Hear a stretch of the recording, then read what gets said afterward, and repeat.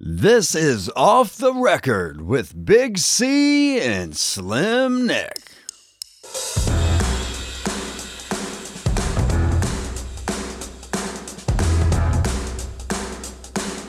And welcome to episode 5. How are you, Slimmest Nick? I'm good. I'm good, apart from the Palace result the other day, which I couldn't believe. But, you know, Southampton 3-1. No. Not good, is it? I was going to start. Not a great week for football. I mean, Spurs lost. No. Shocking against Leeds. We both had a bit of a high with West Ham losing. That was good. That was good. And then it's all gone downhill again since, hasn't it? Yeah, it's all gone downhill. I blame Mourinho for everything. Yeah, the Palace lost twice this week, haven't they? Oh, let's not talk about it. At least Spurs have only played once, so they only lost one game. Anyway, enough. That's just going to depress us if we talk about football. We are, episode 5. They're trundling along relatively quickly now. Before we get on to today's theme, which I'm sure you're going to tell us all about in a second, I'd just like a quick note on the, as we've mentioned it a few times, and they're still not in South London's finest, the Rock and Roll Hall of Fame. Inductees were announced today, I think this morning at 8 a.m. or around about that time. It me just thinking about it, to be honest. But yeah, go on. Yeah. Who's on? But we got our campaign to get Status Quo inducted into that. It will happen. It's going to take a while. It's going to happen. We might not be around on this earth by the time it has. No, we'll get them in there. Go on. Status Quo probably. I was going to say Status Quo probably still would be though. Right. Okay. There are 6 inductees. So what do you reckon? First one, Foo Fighters. Happy? Well, you know, I can take them or leave them personally. Ooh. But at least, but no. Listen, they are rock and roll. So, you know, I mean, I'm quite happy, you know. Fair enough. And talking of rock and roll, how about then the second one, the Go-Go's? Oh. You gotta be joking. I mean, you got the Go-Go's. The Go-Go's. Well, they're there. It's funny enough. That's what I call my son, Go-Go. As you know, his name's Inigo. So he's known as Go-Go, but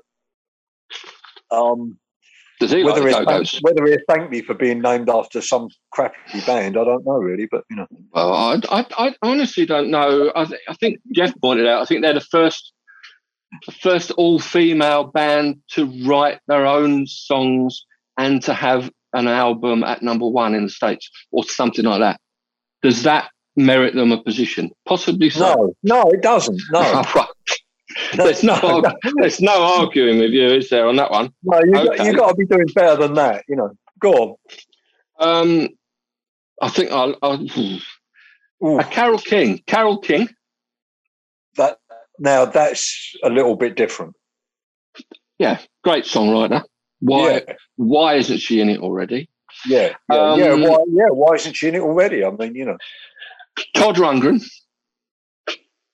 I mean, I'm not a massive fan, but he's done an amazing amount of albums. He's an amazing guitarist, good producer. He should be in it. He's an all-round smart ass, basically, isn't he? He's an all-round smart ass. I mean, he's not that big in this country, but no, he's a big. I think of the ones that are nominated, I think he definitely merited a place. Oh, definitely. As did, I think, the Foo Fighters, to be honest. Okay, and Carole King. Okay, Tina Turner.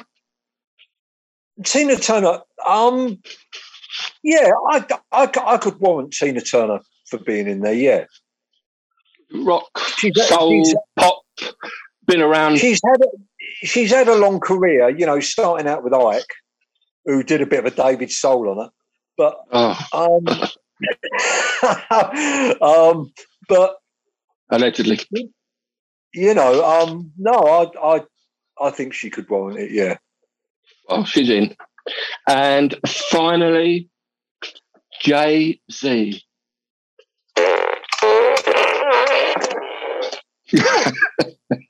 You know what? I knew that was coming. And I saved the best. I still have this thing, you know. I do think, you know, I suppose for me anyway, it's the Rock and Roll Hall of Fame.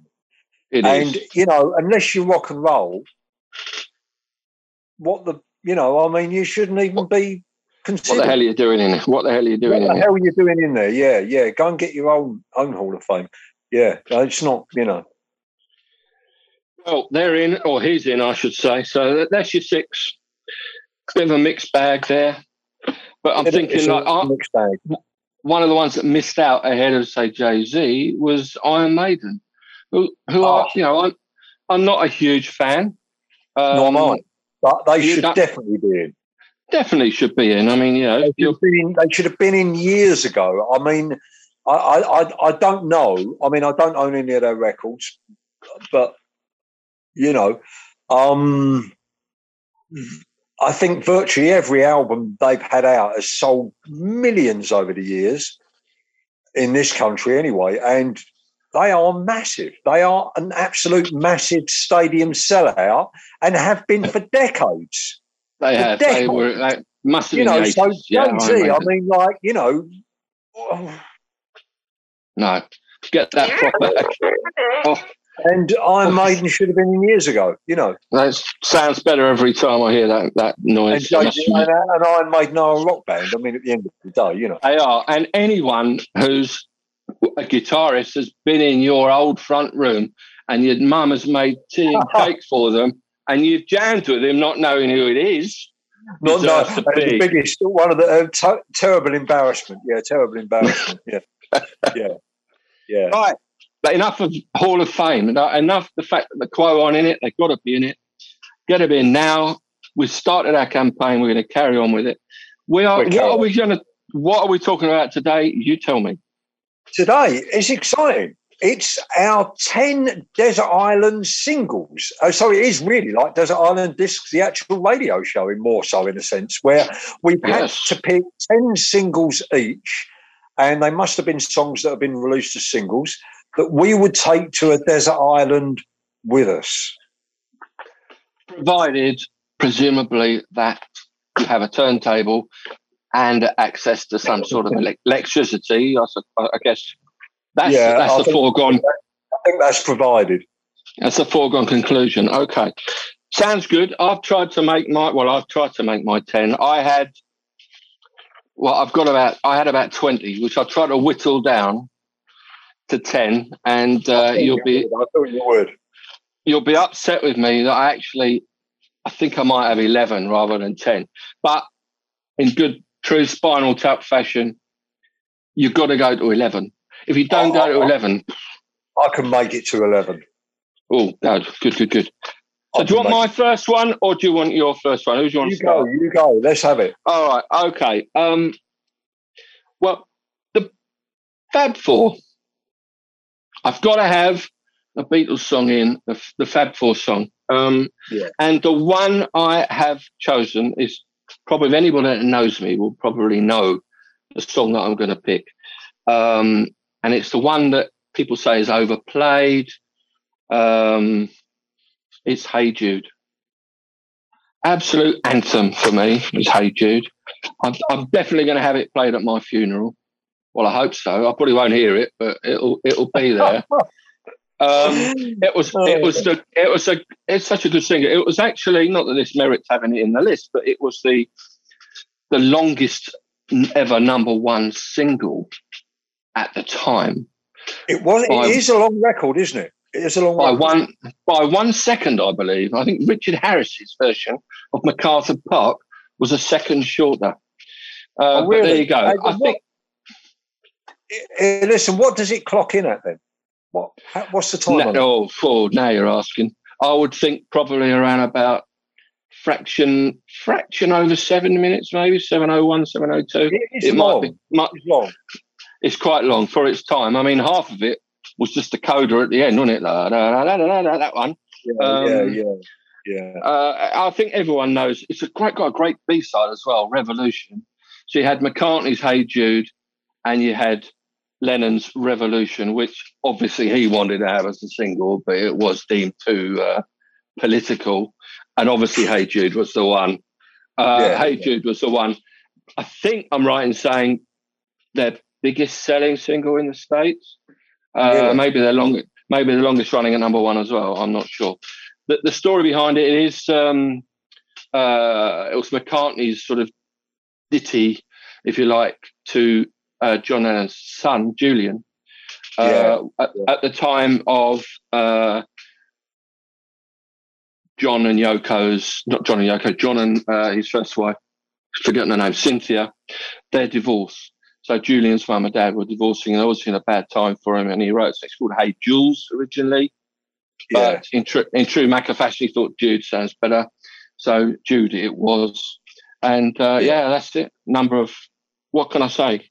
It's such a great song. Well, I knew you'd have a Beatles one in there somewhere. I didn't think it would be that one.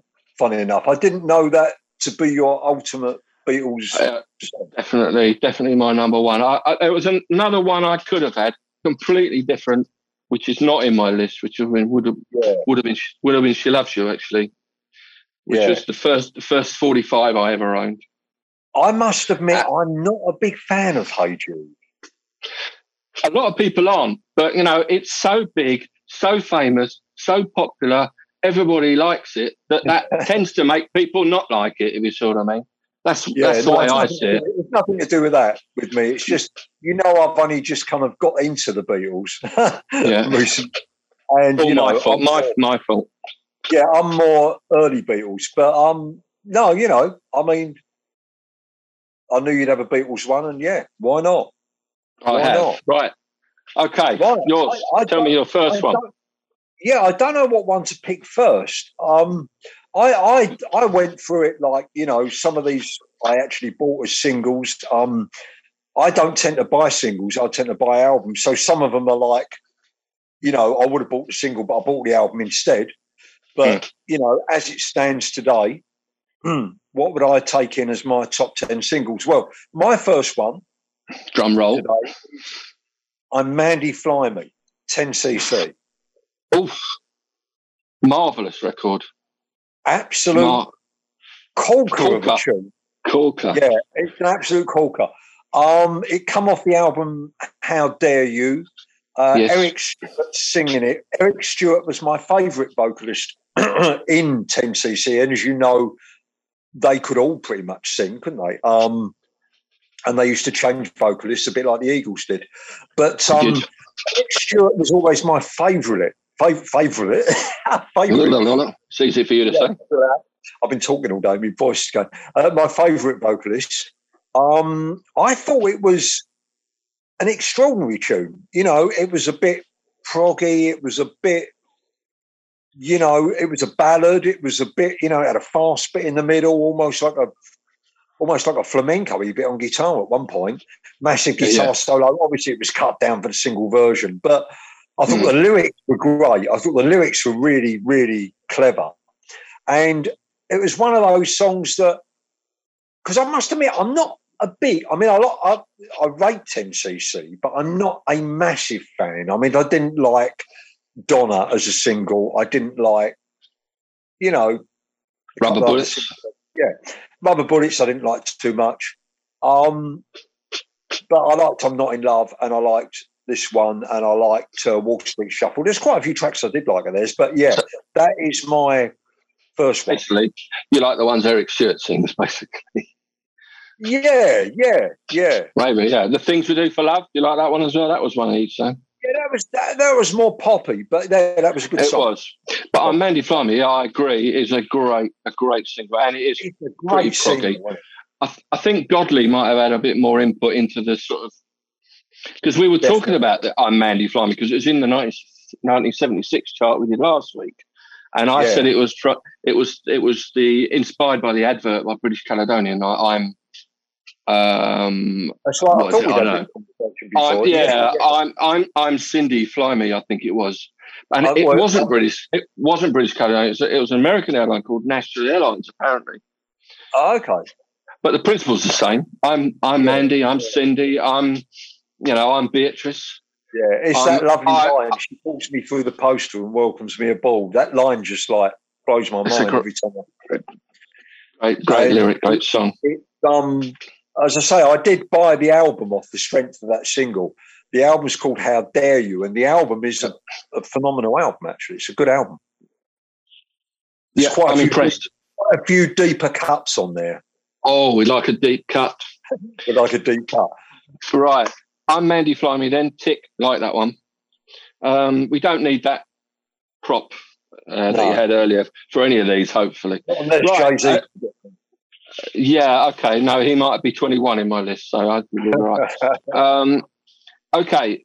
In no particular order, as you say, I'm going to plump for a record that was an absolute anthem in the summer of love of 1967. And it was the debut single by Procol Harum, and it was A Whiter Shade of Pale. Classic. Right? Number one single from 67. I don't know how long for, but it was, I think, with very little advertising or whatever the word is in the States. I think it made the top 5 as well. I love it. One of the biggest selling singles worldwide, I think, probably like over 10 million worldwide sales, which isn't bad. One of the things about it that's always struck me, it's a very unusual record. You know, it's a bit proggy, actually. I mean, Procol Harum, proggy, you know?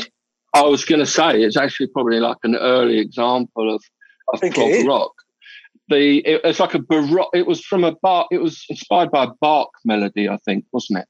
The keyboard, the organ melody, which of course Matthew Fisher played and wasn't credited as a composer. It was Gary Brooker and Keith Reid. I knew there was a bit of argy-bargy about the... Argy-bargy. He went to court. He won, actually. So he's now credited as a co-writer of the song because it does make the song, that organ sound. But the judge deemed it too late to actually get any royalties for it because he left it too late to complain, basically. And it was like, well, from now, it was like 54 years ago when the record came out. But that organ intro, it's got to be one of the most... Well, it's a very famous intro, isn't it? It sets the scene for the song, you know. I mean, you hear that organ intro coming, you're like, It's an excellent song. Strange lyrically, but there you go. What can you do? I mean, a lot of people said it's like Chaucer on speed. Some of the lyrics on there. Yeah. But Keith Reid, who wrote the lyrics, has said that it was not affected. It was inspired by books, not by drugs. So there you go. Yeah. Just one great other point. Song. Can I just make another point about that record? Quite a long single as well. Yeah, it's probably coming up for 4.5, 5 minutes, which is fairly long. Particularly for 67. It was a reasonably long record. I say a bit proggy. The intro was long. I'm a great fan of that record. Yeah. They're from Essex. Formed in Southend-on-Sea, which is mere... Can I just 30 minutes, half an hour away. Quick story. I had some kids who were doing rock school guitar exams at a recording studio in the company hired the recording studio to do the exams in, right? Yeah. So they're in one room and there's a band next door rehearsing. Now this kid breaks a string and this got like before his like exam. But anyway, this guitarist puts a string on, right? Procol Harum are rehearsing in the room next door for a gig later that they're doing at the Cliffs Pavilion that night. So the kids I teach went in, they let them go in and watch Procol Harum rehearsing. Really? Which was pretty cool. They didn't realise they were witnessing. I mean, these kids are about, 11 or 12. It's like, all they knew is it was really loud, But I said, you've just met some rock icons, I mean, little did they know. But, no. Did he repair the string? Yeah, he put the string on for the kid, tuned it all up. And, the guy in the band? Yeah. Oh, really? And he said to him, like, wow. Because they got chatting, and he said, we're Procol home, because the mum got talking, and she's going, oh, really, like, And he said, yeah, come and have a listen if you like, and they were just doing a quick rehearsal, When was that then? That was about 8 or 9 years ago. All right, okay. Because they're still going, aren't they? Still going. Yeah. Still going strong. Anyway, enough talk of that. We only had 3, and we were running out of time already, so let's get on. No. Little backstory there. Okay, my go. Right. Okay, this next band were one of the first bands I really, really seriously got into. And, I liked the single so much, I went out and bought the album. And unfortunately, the song on the album only lasted about 30 seconds, and it was an instrumental. But I loved the album anyway. And then I saw they had another album just come out, and that had the full track on. The track I'm talking about is 7 Seas of Rye by Queen. Oh, right, okay. Their second single. But I say one of the funny things was, because I was more of an album buyer, I thought, right, I saw the album, it was just called Queen, and I bought it and I got it home. I thought, I'll play the single first. I thought, it looks a bit of a short track. It was just a little instrumental and it faded out. Yeah, I remember. Yeah, at the end of the album. Yeah, I remember. Yeah. Yeah, I was like, what's going on? But I love the album. Absolutely. That goes as, it's still a great album. Absolutely brilliant debut album. I then bought Queen 2 the next week, and it was on there in its entirety. But remember seeing them on Top of the Pops doing it live. Really loved Queen in the early days, and really, really loved that song. Really, it's weird. It's weird about that, because at the time, we're talking 74 again, well, not again, but we're talking 74 when the single came out. Certainly. Yeah. It could have been late 73 when it was released. I'm not sure. But it was 74 on the first album. 74 on the single. Okay, and it was their first hit. It might not have been their first single. What was the first one? Keep Yourself Alive? Keep Yourself Alive, which flopped. Yeah, but it's flopped. 7 Seas of Rye, yeah, it did. At the time, I did not like it. I did not like Queen. This was not a good start for the band for me.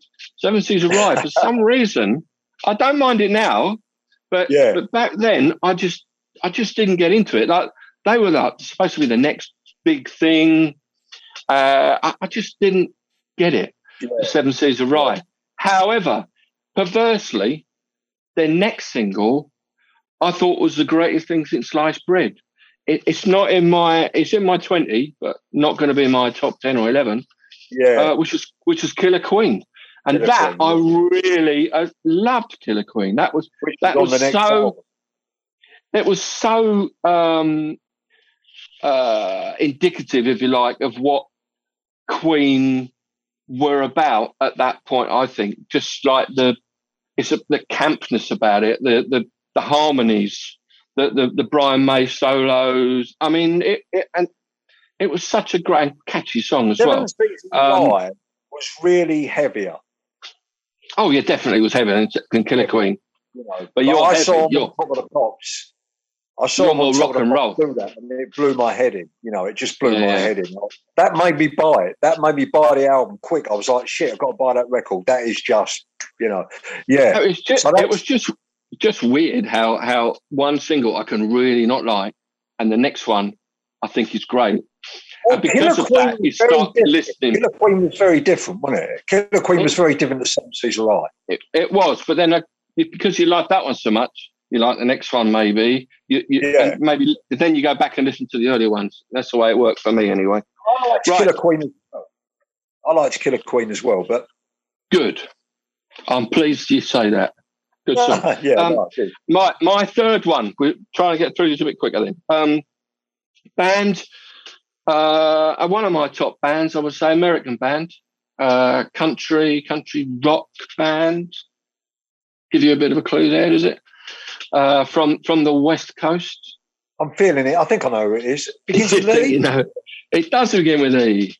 And it's not the Everly Brothers or anything. No, it's not anything. It's Eagles.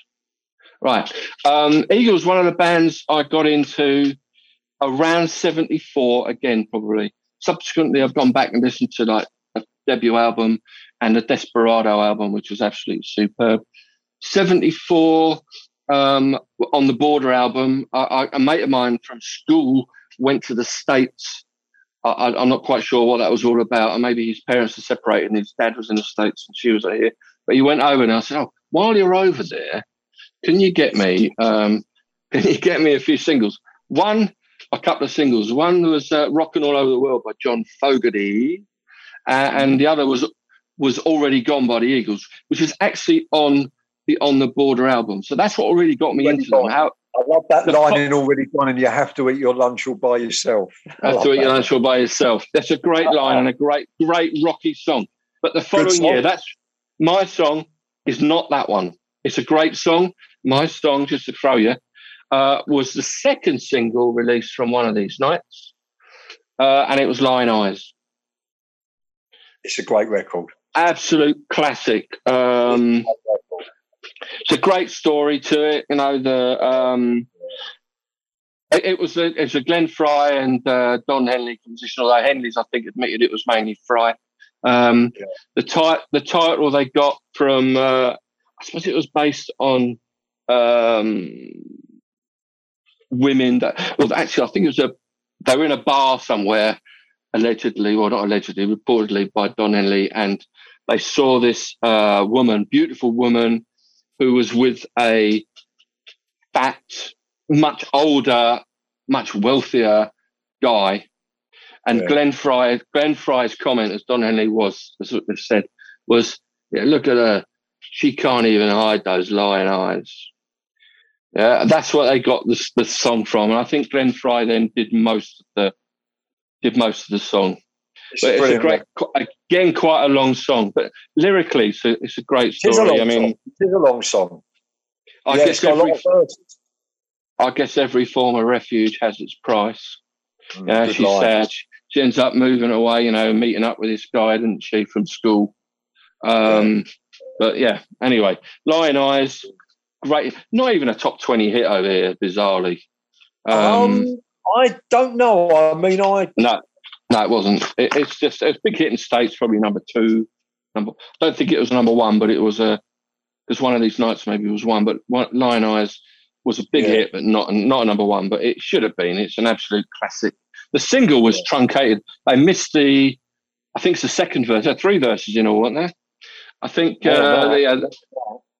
I'm not sure. Yeah, maybe they truncate it. Verses, isn't it? About 5 or 6 verses. That song. I don't know whether there are 5 or 6, but whatever. The single was cut by about a good minute and a half, if not more than that.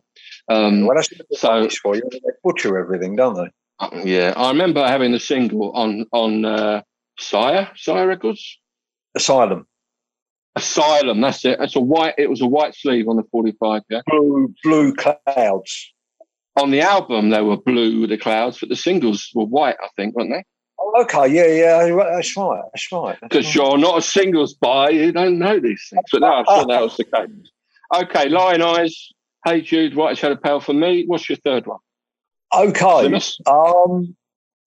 is this my third one? Yeah, it should be. I've done 3, so you've done 7 Seas of Right, and you've done. Okay, right. This third one, I can't remember the first one.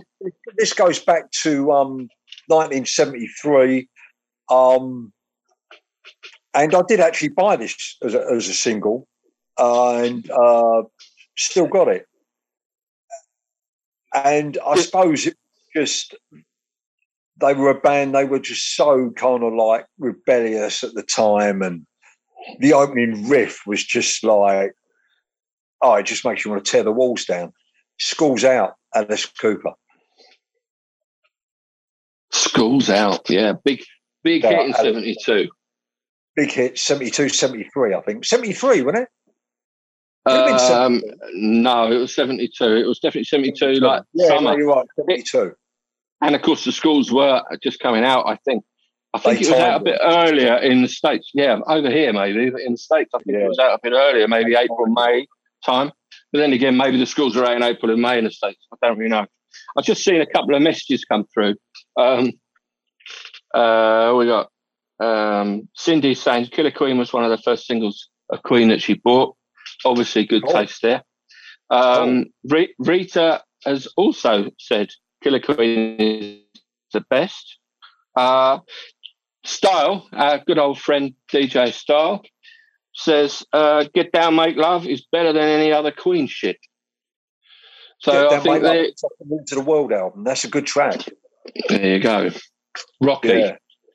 Yeah. Rocky. It's quite weird, Get Down, Make Love, actually. It's quite a kind of weird track, that, but that's a good yeah. But so, School's Out I thought was brilliant. Yeah. And the B-side was Gutter Cat. I can still remember the B-side. Gutter Cat?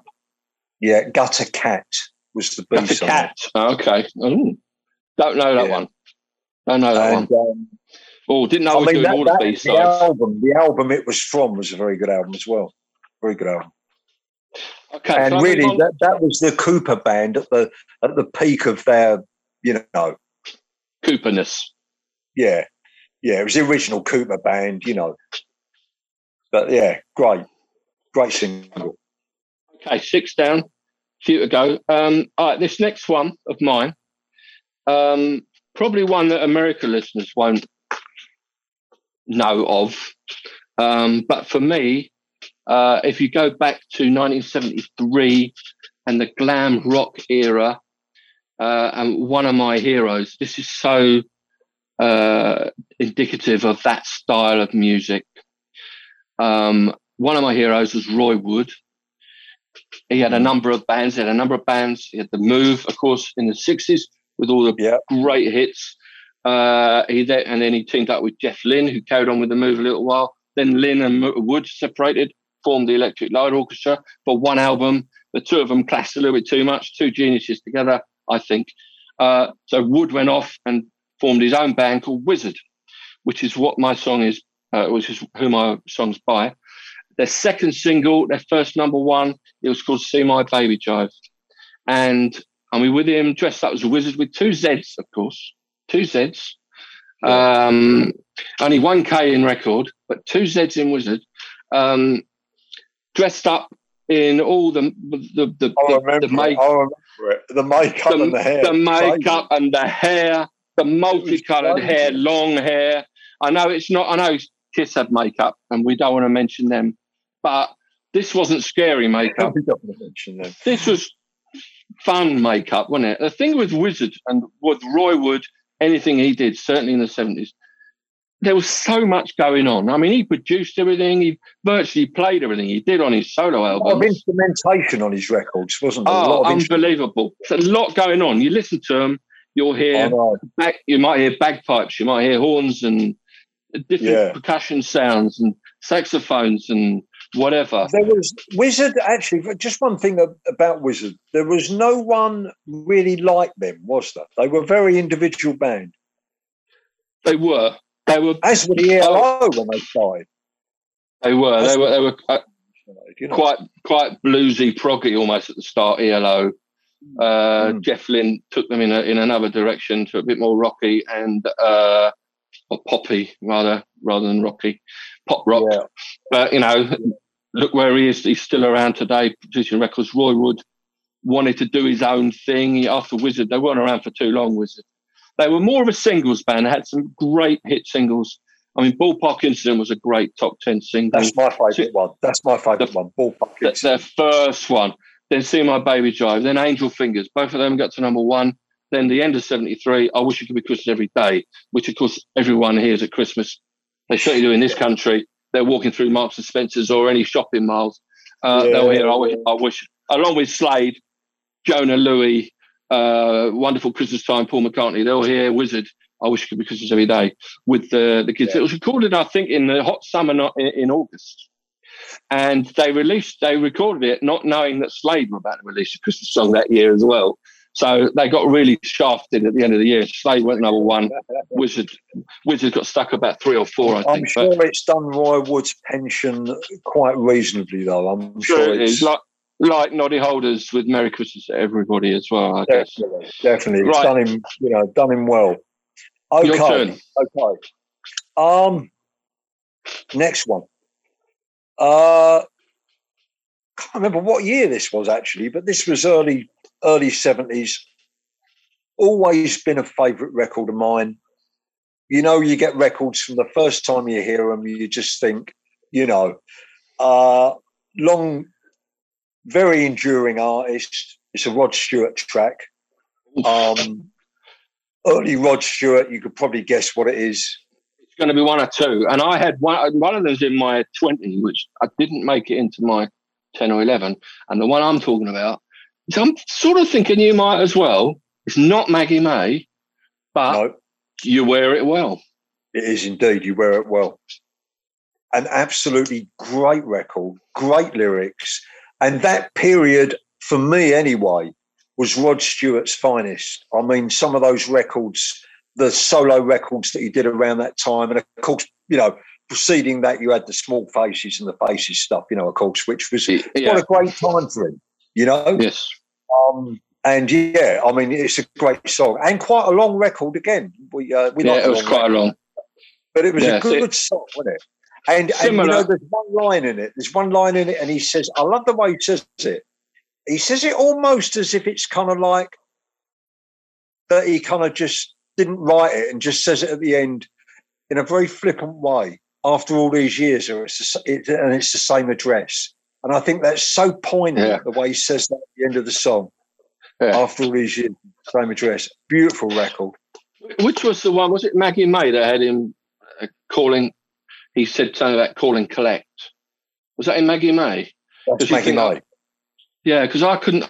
What the hell does that mean? Because it's not something we have over here, is it? No, it's like we reverse the charges over here, don't we? No, it's called collect business. That's what we say. Yeah. We do. Okay. Maggie May's a great record as well, but for me, they're both of them were written. They're very similar sounding structurally. They are very similar. But what one would you have picked out of the two? You Wear It Well, Maggie May. Well, obviously you weren't paying attention because I said You Wear It Well. Not Maggie May. I love Maggie May too. They were both written, Rod Stewart and somebody, Quittenden, I think it is. Both of them were written by the same. But I agree. Rod Stewart, that era. It's the corker. And then the 80s happened. So that's enough of Rod. Don't talk about it. No. Right, okay, on to my next one. Back to the 60s again. We're talking about songs when singles mattered. The peak period of the singles, 60s, 70s, long-lasting. Ray Davies, great songwriter. Love a lot of his songs. And the one I have chosen is Waterloo Sunset. Wasn't a number one. He had 2 or 3, or the Kinks did at least, sorry.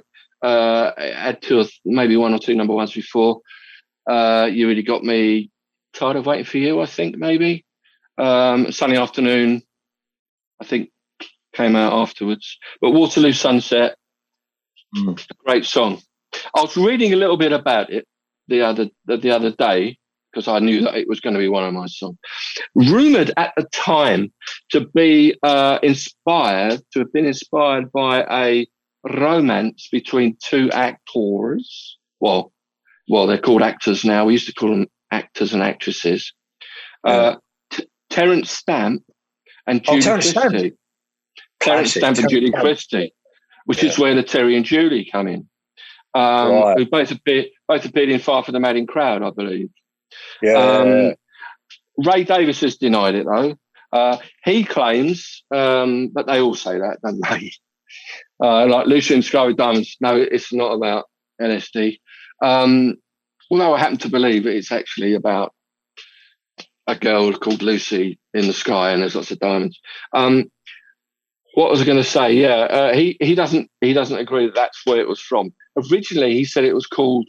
He was going to be calling it Liverpool Sunset because he was a great fan of Mersey Beat. Yeah, no. Liverpool have had too much fame. Waterloo Sunset. It couldn't have been anything else. It's a great. I mean, they talk about lots of places in London, which obviously would have had to have changed if it was Liverpool anyway. So, but yeah, Waterloo Sunset, the Kinks. There you go, from '67. Can I just give you a little story there? I was teaching this guy about 4 or 5 years ago, who, funny enough, I won't get too long-winded, but his brother produced the Queen film, and he is a bit of a film producer himself. He was a very well-off kind of guy, I think. Anyway, we were chatting, and it turns out, because he knew he grew up around Earls Courtway, I said, oh, my son lives in Earls Court. He said, what schools he go to? I told him. He said, I know the caretaker there, right? He said, say hello to him for me. And his brother, the caretaker's brother, is Terence Stamp. Really? We do come round. We do come round to these stories. I mean, come round. It's just as you mentioned Terence Stamp, I thought, bloody hell! I met him. Yeah, it's kind of weird, kind of weird. Oh, yeah. Okay. Right. Tell me your next one. What you got? Right. Okay. I've got a few here. I don't know what order to go in. It's kind of, do I say this one next? Do I go this one? But okay, now this one is not going to register in the consciousness probably of any American. But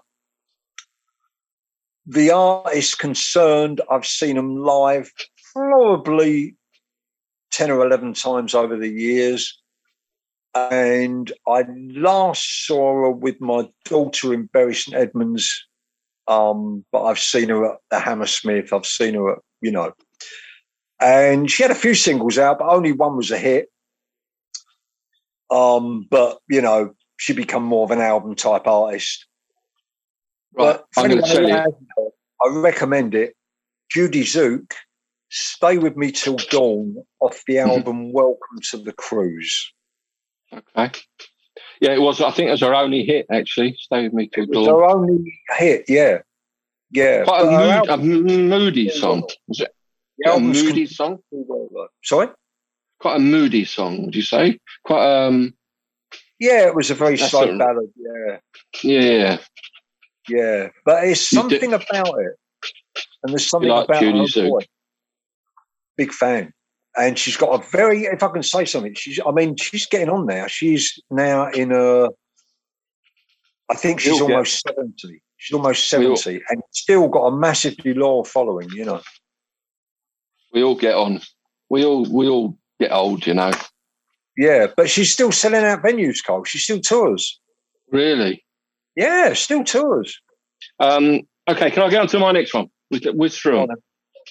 Again from the 60s. Often considered, I think, by many people as one of the greatest pop records of all time, I would say. By the Beach Boys. Off the album Pet Sounds? It is off the Pet Sounds, but it isn't maybe the one you're talking about. I don't know, maybe it is. This one I'm thinking of is God Only Knows. Oh, good song. It's a great song, one of Wilson's greatest. Originally, I think it was actually in America, it was the B-side because of the word God, and you couldn't mention the word God, for goodness sake, or for God's sake. And it was the B-side to Wouldn't It Be Nice? But in the UK, and I think most of the rest of the world, God Only Knows was the A-side of the single. I think it made number 2 here. Carl Wilson's vocal, superb. Very good record. Outstanding. I think it's one of those that he said he wrote as an attempt to match the high standard of the Beatles' Rubber Soul album from the previous December. They were using each other's albums to, I think it's a great song, great melody, Yeah. What else can I say? It's one of my favourite songs. God only knows Bee Gees. Bee Gees? Beach Boys. Jeez, no. The Bee Gees cover wasn't so good. The Beach Boys. Yeah, the Beach Boys, yeah. The Beach Boys. Tell me, what you got for your next one? Okay. This is something a bit different. Oh. Because this is quite later. I think I don't know whether this is 90s or 2000 something. I can't remember. But I first heard this record when I had some lodgers in the house. One of my lodgers used to play this. I used to keep hearing it, and I thought, oh man, that is such a great song. And it's the title track off their album, off one of their albums, but it was released as the B-side to a single. So it was on the B-side of a single. Mm-hmm. The single, it was on the B-side. I've wrote it down. I can't remember now. Hang on. The single. So the single was called This Picture, but the B-side was a track called Sleeping with Ghosts, and it's by Placebo. And I think it is it's one of the, if I was going to a desert island now and I had to have 10 tunes, I'd have to have that song. It's and I can say I'm not sure that I've ever heard it before. It's very, very different, but it's a great song, and it was a good album by them. Good album. I'll have to dig that one out. Relatively recent-ish for old timers like us. Yes. Yeah. Very contemporary. Sleeping with Ghosts. Good grief. Okay, yeah, I'll dig that one out. Check that out. I wasn't expecting any songs that I know, so trust you to come up with one. Okay, the next one. Rapidly moving on. Again, what I think an absolute classic pop song. It was written by John Stewart. I think he wrote another one of their hits as well, actually. He wrote this one just before he left the Kingston Trio. I don't know whether you know them. Yeah, I know them. It was, I think it's a classic pop song. It was by the Monkees. And it was called Daydream Believer. Daydream Believer. Yeah, that's the one. It's just like the whole song is just so good. It's one of those, and it's Sleepy Jean, and my mum's called Jean as well. And I sort of always think of her when I hear the song. But like that intro, when he's, what number is this chap? 7A. All right. Don't get excited, I know. And then it comes in with Davy Jones with his vocal at the start, the intro. I could hide neath the wings of the bluebird as she sings. And then the brass comes in, and then straight in with their cheer up Sleepy Jean. It's one of those that if songs can make the hairs on the back of your neck stick up, that's one for me. Anyway, the Monkees, Daydream Believer. Yeah, good song. Good song. Very poppy, but I love it. Yeah, good song. Okay, so this one is also from this century. I think this is from 2011. Good grief. Yeah. I thought they stopped making music in 2000, didn't they? I had to think about, I'm sure this was a single. If I'm wrong, there's a video made for it, so I think it was a single. All right. And it features, two artists who I really rate, but one in particular, and that person wrote it. And it's Snowed In at Wheeler Street, Cape Bush, with Elton John. A haunting, incredibly amazing record off the album 50 Words for Snow. I'd say to anyone listening, if you haven't heard it, and also one thing I'd like to say, well, listen to it, but Elton John's vocal performance on it is absolutely outstanding. Absolutely outstanding. Kate Bush produced it and sorted it, wrote it. And it's very unusual. It's a very but Kate Bush's records are unusual anyway, but it's very unusual. But it's a very good record, a very good record. And Elton was, I read an interview with Elton. He said he was absolutely over the moon to have, he actually wrote it with him in mind and thought, God, if he don't want to do it, what am I going to do then? Yeah. But Elton John said to sing that was an absolute privilege. And it's a great song. People are going to go and listen to it. Snowed in at Wheeler Street. Snowed in at Wheeler Street. Okay, Kate Bush. All right. Next one. Moving forward very slightly from the 60s to the early 70s. Originally from the first of three, not his first, but the first of, I think, his three classic quality albums in the early 70s. And the albums going backwards in time were Aladdin Sane, The Rise and Fall of Ziggy Stardust and the Spiders from Mars, don't forget them. And the album that this comes from is Hunky Dory, which came out in 71. Record label released it as a single in 73. And I'm glad they did. Didn't get anywhere in the States, so I don't know whether it was released in the States, but it was called Life on Mars. Great song. And definitely my favourite Bowie song. Rick Wakeman on piano. You've got to have a yes link indeed. For you. Yes, indeed. Very prominent piano part in it. He's a session musician, of course, in those days. He did a lot of work for all sorts of people. Yeah. He played piano on The Morning Has Broken by Cat Stevens. That's right. He played piano on T-Rex's Get It On as well. Yeah. Or Bang a Gong, as it was called in America, because there was another song called Get It On, released at the same time in America, I believe. And Mick Ronson he apparently created the string parts to the song. What can I say? Again, I did look up Life on Mars to see, and there was a bit of a story that apparently David Bowie was said that he was asked to do a sort of an English version with English lyrics to My Way, the Frank Sinatra song. Yeah. And he did it. He made a complete balls up of it, basically. He said himself, and it was just distant, poo-pooed, rubbish, man. It's rubbish. Poo-poo. Paul Anka bought the rights to the French version of the song and came up with My Way.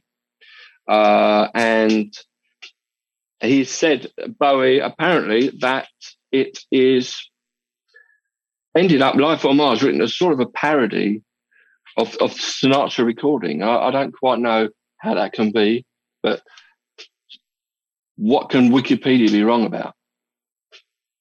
If you look at it. But it's a great song.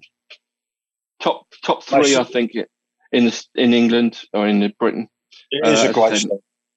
Great song. So there you go. I had to have that one in there. Okay.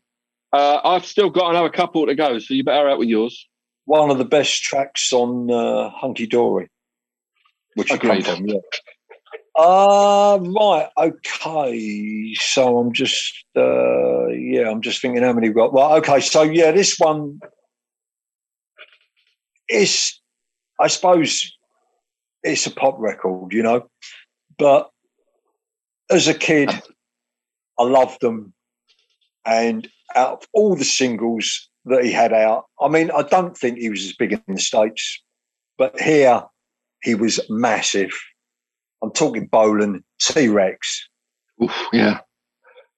And it's the lyric. I mean, I like it because it's funky, you know, it's kind of funky. And Bolan could get a bit funky. And the great lyric, automatic shoes, give me 3D vision and the California blues. Telegram Sam, yeah. I thought when you saw it, Bolan T-Rex, you're going to come up with 20th Century Boy. But Cadillac and Baby Strange on the B-side. Cadillac and Baby Strange on the... Because you've got two tracks on the B-side, you know, and I remember thinking that as a kid, and I've still got that single. Yeah, great record. And I still like it now. Do you know what I mean? I still like it now. Well, yeah, as I do all of these, I definitely like all of these now. I like Telegram Sam as well. Bolan was a funny one. He wrote sort of crap lyrics that actually were quite good. If you know what I mean. Yeah, kind of got away with it. Like, he did. No, she ain't no witch. I love the way she twitch. Anyway, good record from 72, I believe. Again, 72. Yeah. UK number one. Was indeed. Same year as Schools Out as number one. Yeah. And You Wear It Well. So that's 3 good number ones we had in this country. Yeah, that's right. You was number one then as well. Yeah. Yeah. Okay, I'm going a bit middle of the roadie again here. One of my favourite female singers of all time, and one of my favourite songs by them. Maybe one of the first power ballads, perhaps. I don't know when they started coming in, but 72 again, and it's The Carpenters, and it's Goodbye to Love. I mean, what a voice! What a voice! The depth of her voice is superb. And that fuzz guitar solo. That's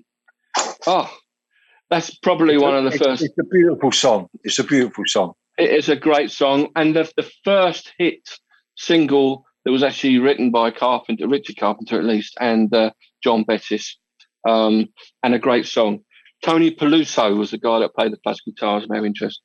It's not a name that jumps out at me, but there you go. Goodbye to Love, the Carpenters. Superb. Beautiful song. Okay, what you got left? Okay, where are we? Right. Sorry, I can't read my own writing. Right.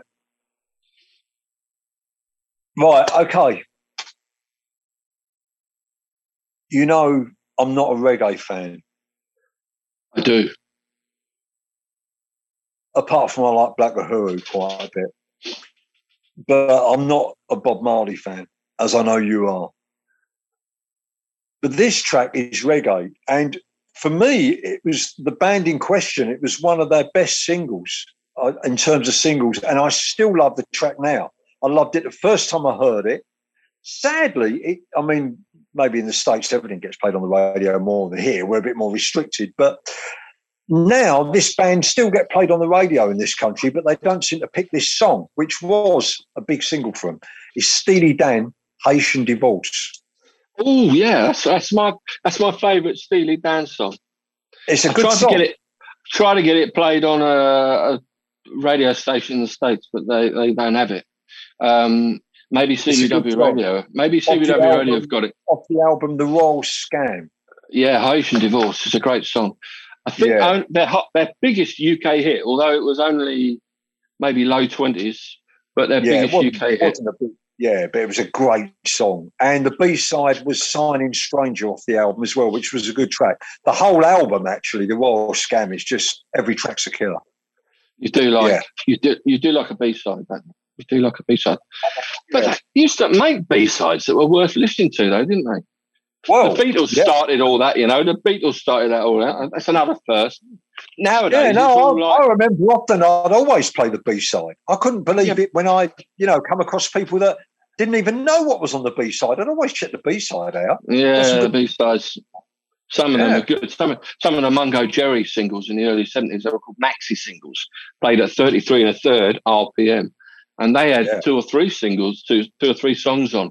In the summertime, I had a couple of on the B-side. But nowadays, it's like instrumental versions of the A-side or dub versions of the A-side or whatever. Joke, isn't it?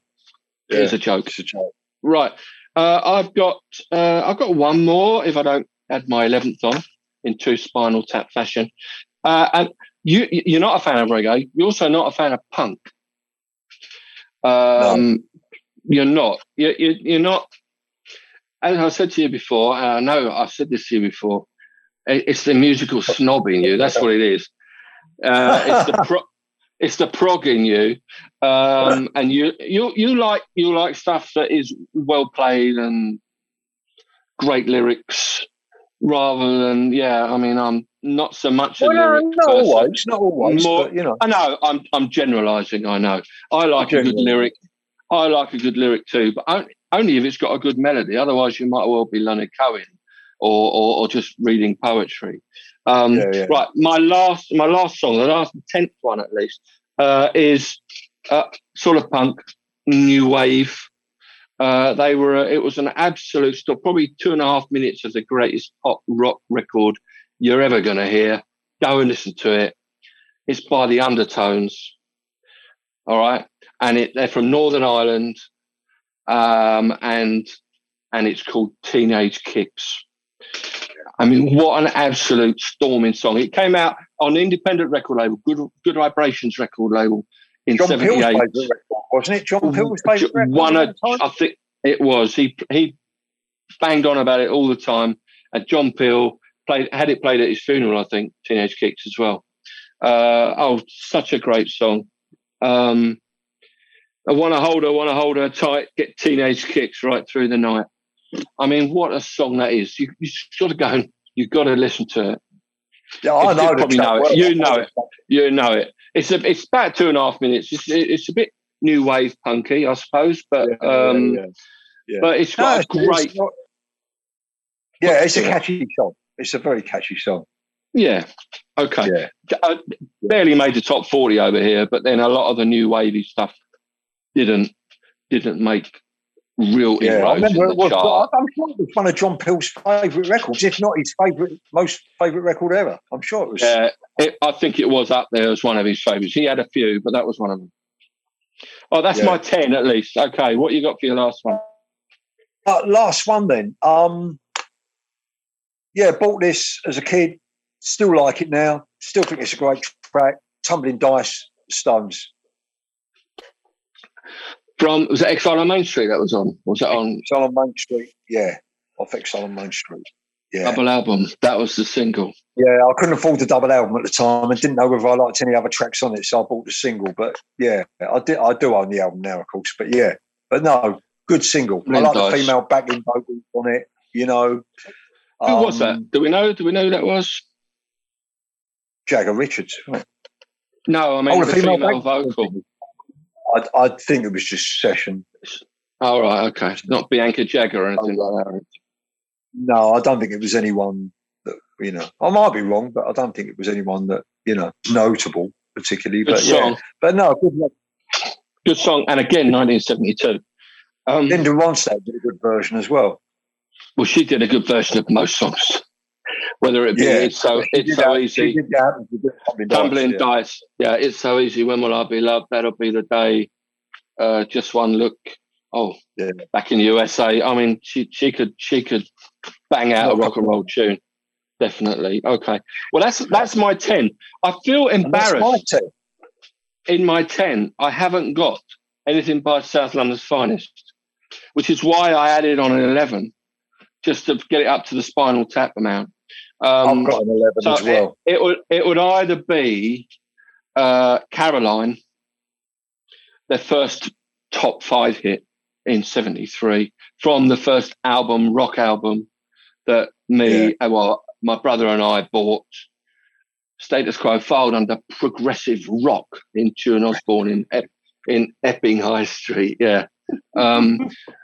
But that was it. We heard "Roll Over, Lay Down." You could put your headphones on and listen to the disc, the album that you bought. Played "Roll Over, Lay Down," and then it come on with Claudie. And I knew, which was more countrified, but I knew Caroline, Open Side 2, the single, great song. And the other one was "Paper Plane," which was the single from the first heavier album, which was "Pile Driver" in late 72, early 73. Paper Plane, probably again top 10 single. Caroline's always been my favourite, but Paper Plane sort of overtook it for a while. But I think overall, Desert Island, it would probably have to be Caroline. It's always in the encore. My number 11 is also Paper Plane. Ooh. I love that track. And Rain. Would you like to write my Paper Plane? And Rain. And Rain as well. You've got 12. Hang about. It's not. But I've got on. I'll tell you what. I'm going to quickly run through some honorary mentions. Honky Tonk Women, I got by the Stones. I've got to have God Save the Queen by the Sex Pistols, which you probably hate. He's Mr. Know It All by Stevie Wonder. That's my favourite Wonder song. Billy Joel's Piano Man, another absolutely stupendous song. Elton John is going to be your song for me, first hit. Lennon, Imagine. I Had You Where It Well, as I think I said earlier, Rod Stewart. Killer Queen by Queen, as I said earlier. And the other one I've got in there, it's a bit rarer, but probably one of the saddest songs of all time, I think, when you listen to the lyrics. Fleetwood Mac and Peter Green with Man of the World. So she made number 2. No? Sometimes I wish I'd never been born, you know. I mean, it's a great song. And you've met Peter Green. You've met Peter Green, I mean, as well. Was that the guy on the bus, the top deck of a bus? So he sat on a bus next to me in southwest London. Yeah. And he sat up the front and he got off and shuffled about on the pavement a bit. And yeah, he looked a bit kind of lost. And you know, he was living over in Richmond at the time. Yep. But yeah, I actually, as you mentioned, I will mention a couple extra. Go on then. If you're quick. Stevie Wonder, Living for the City. Yeah, good song. Particularly full version. And 70s, peak Stevie Wonder's 70s. Yeah, I could go on and on, but It's Too Late, Carole King. Always. It's Too Late from Tapestry. Yeah, great record. Recent Hall of Rock and Roll Hall of Fame inductee. How's that for full circle? That's right. I did have a couple of messages sent to me, apart from the ones on there. I know Graham has sent a number of singles. A couple I've already mentioned: Waterloo Sunset, Life on Mars. He went to Anakin UK, not God Save the Queen. His top Beatles song single, and he could be right in terms of A and B side together. Strawberry Fields Forever, and Penny Lane as a double A sided single, absolute gem. Although actually, I like Day Tripper and We Can Work It Out as a double A song as well. Mine would be Help if I can have the Beatles one on. Help, not a bad song. Not a bad song, I must admit. Ghost Town by the Specials. Scar from Coventry, weren't they? Dylan's Like a Rolling Stone. Dylan, yeah, you love Dylan, don't you? He went Jumping Jack Flash. Good Vibrations. I mean, these are all great songs. Cockney Rebel, Steve Harding, Cockney Rebel, Come Up and See Me. Love Cockney Come Up and See Me, Make Me Smile. Good song. A great pop record, early 60s as well, by the Ronettes, Be My Baby. Absolute classic. I've got to mention Clive. Clive did ask me, you've got to have this song in. Again, it's from the punky new wave era. It's Do Anything You Want to Do by Eddie and the Hot Rods. Yeah, Eddie and the Hot Rods. Technically, of course, it was the only single by the Rods. I don't consider them punk though, Eddie and the Hot Rods. They were around that time, but they were new wave because they didn't have safety pins and they weren't pogoing around and what have you. Maybe that's the way you looked at it. Yeah, new wave. Well, it's been good. It has been good. Oh, one more. Cindy gave us 3 songs. Strange Magic, ELO. Good song. That was the first 45 that she owned. Strange Magic, and a couple of other songs as well. The Seekers. We mentioned the Seekers the other day. Georgie Girl. And the Beatles, In My Life. Yeah. Another great Lennon song. Yeah. But, Georgie Girl, the Seekers, I remember that. Enough, is it? Yeah, well, it's been great. I've enjoyed it. So have I. We should make an album of all these 10 songs, actually. Yeah, the best of Slim and Big C's. Get it out on KTEL. On KTEL, I was going to say. On KTEL Records. KTEL Records. Anyway, for the record, this is available on Breakers, Pocket Cast, Radio Public, Google Podcast, Anchor and Spotify. And we're out of here. From me, good night. Good night from Big C as well. Not half. All right. Thank you.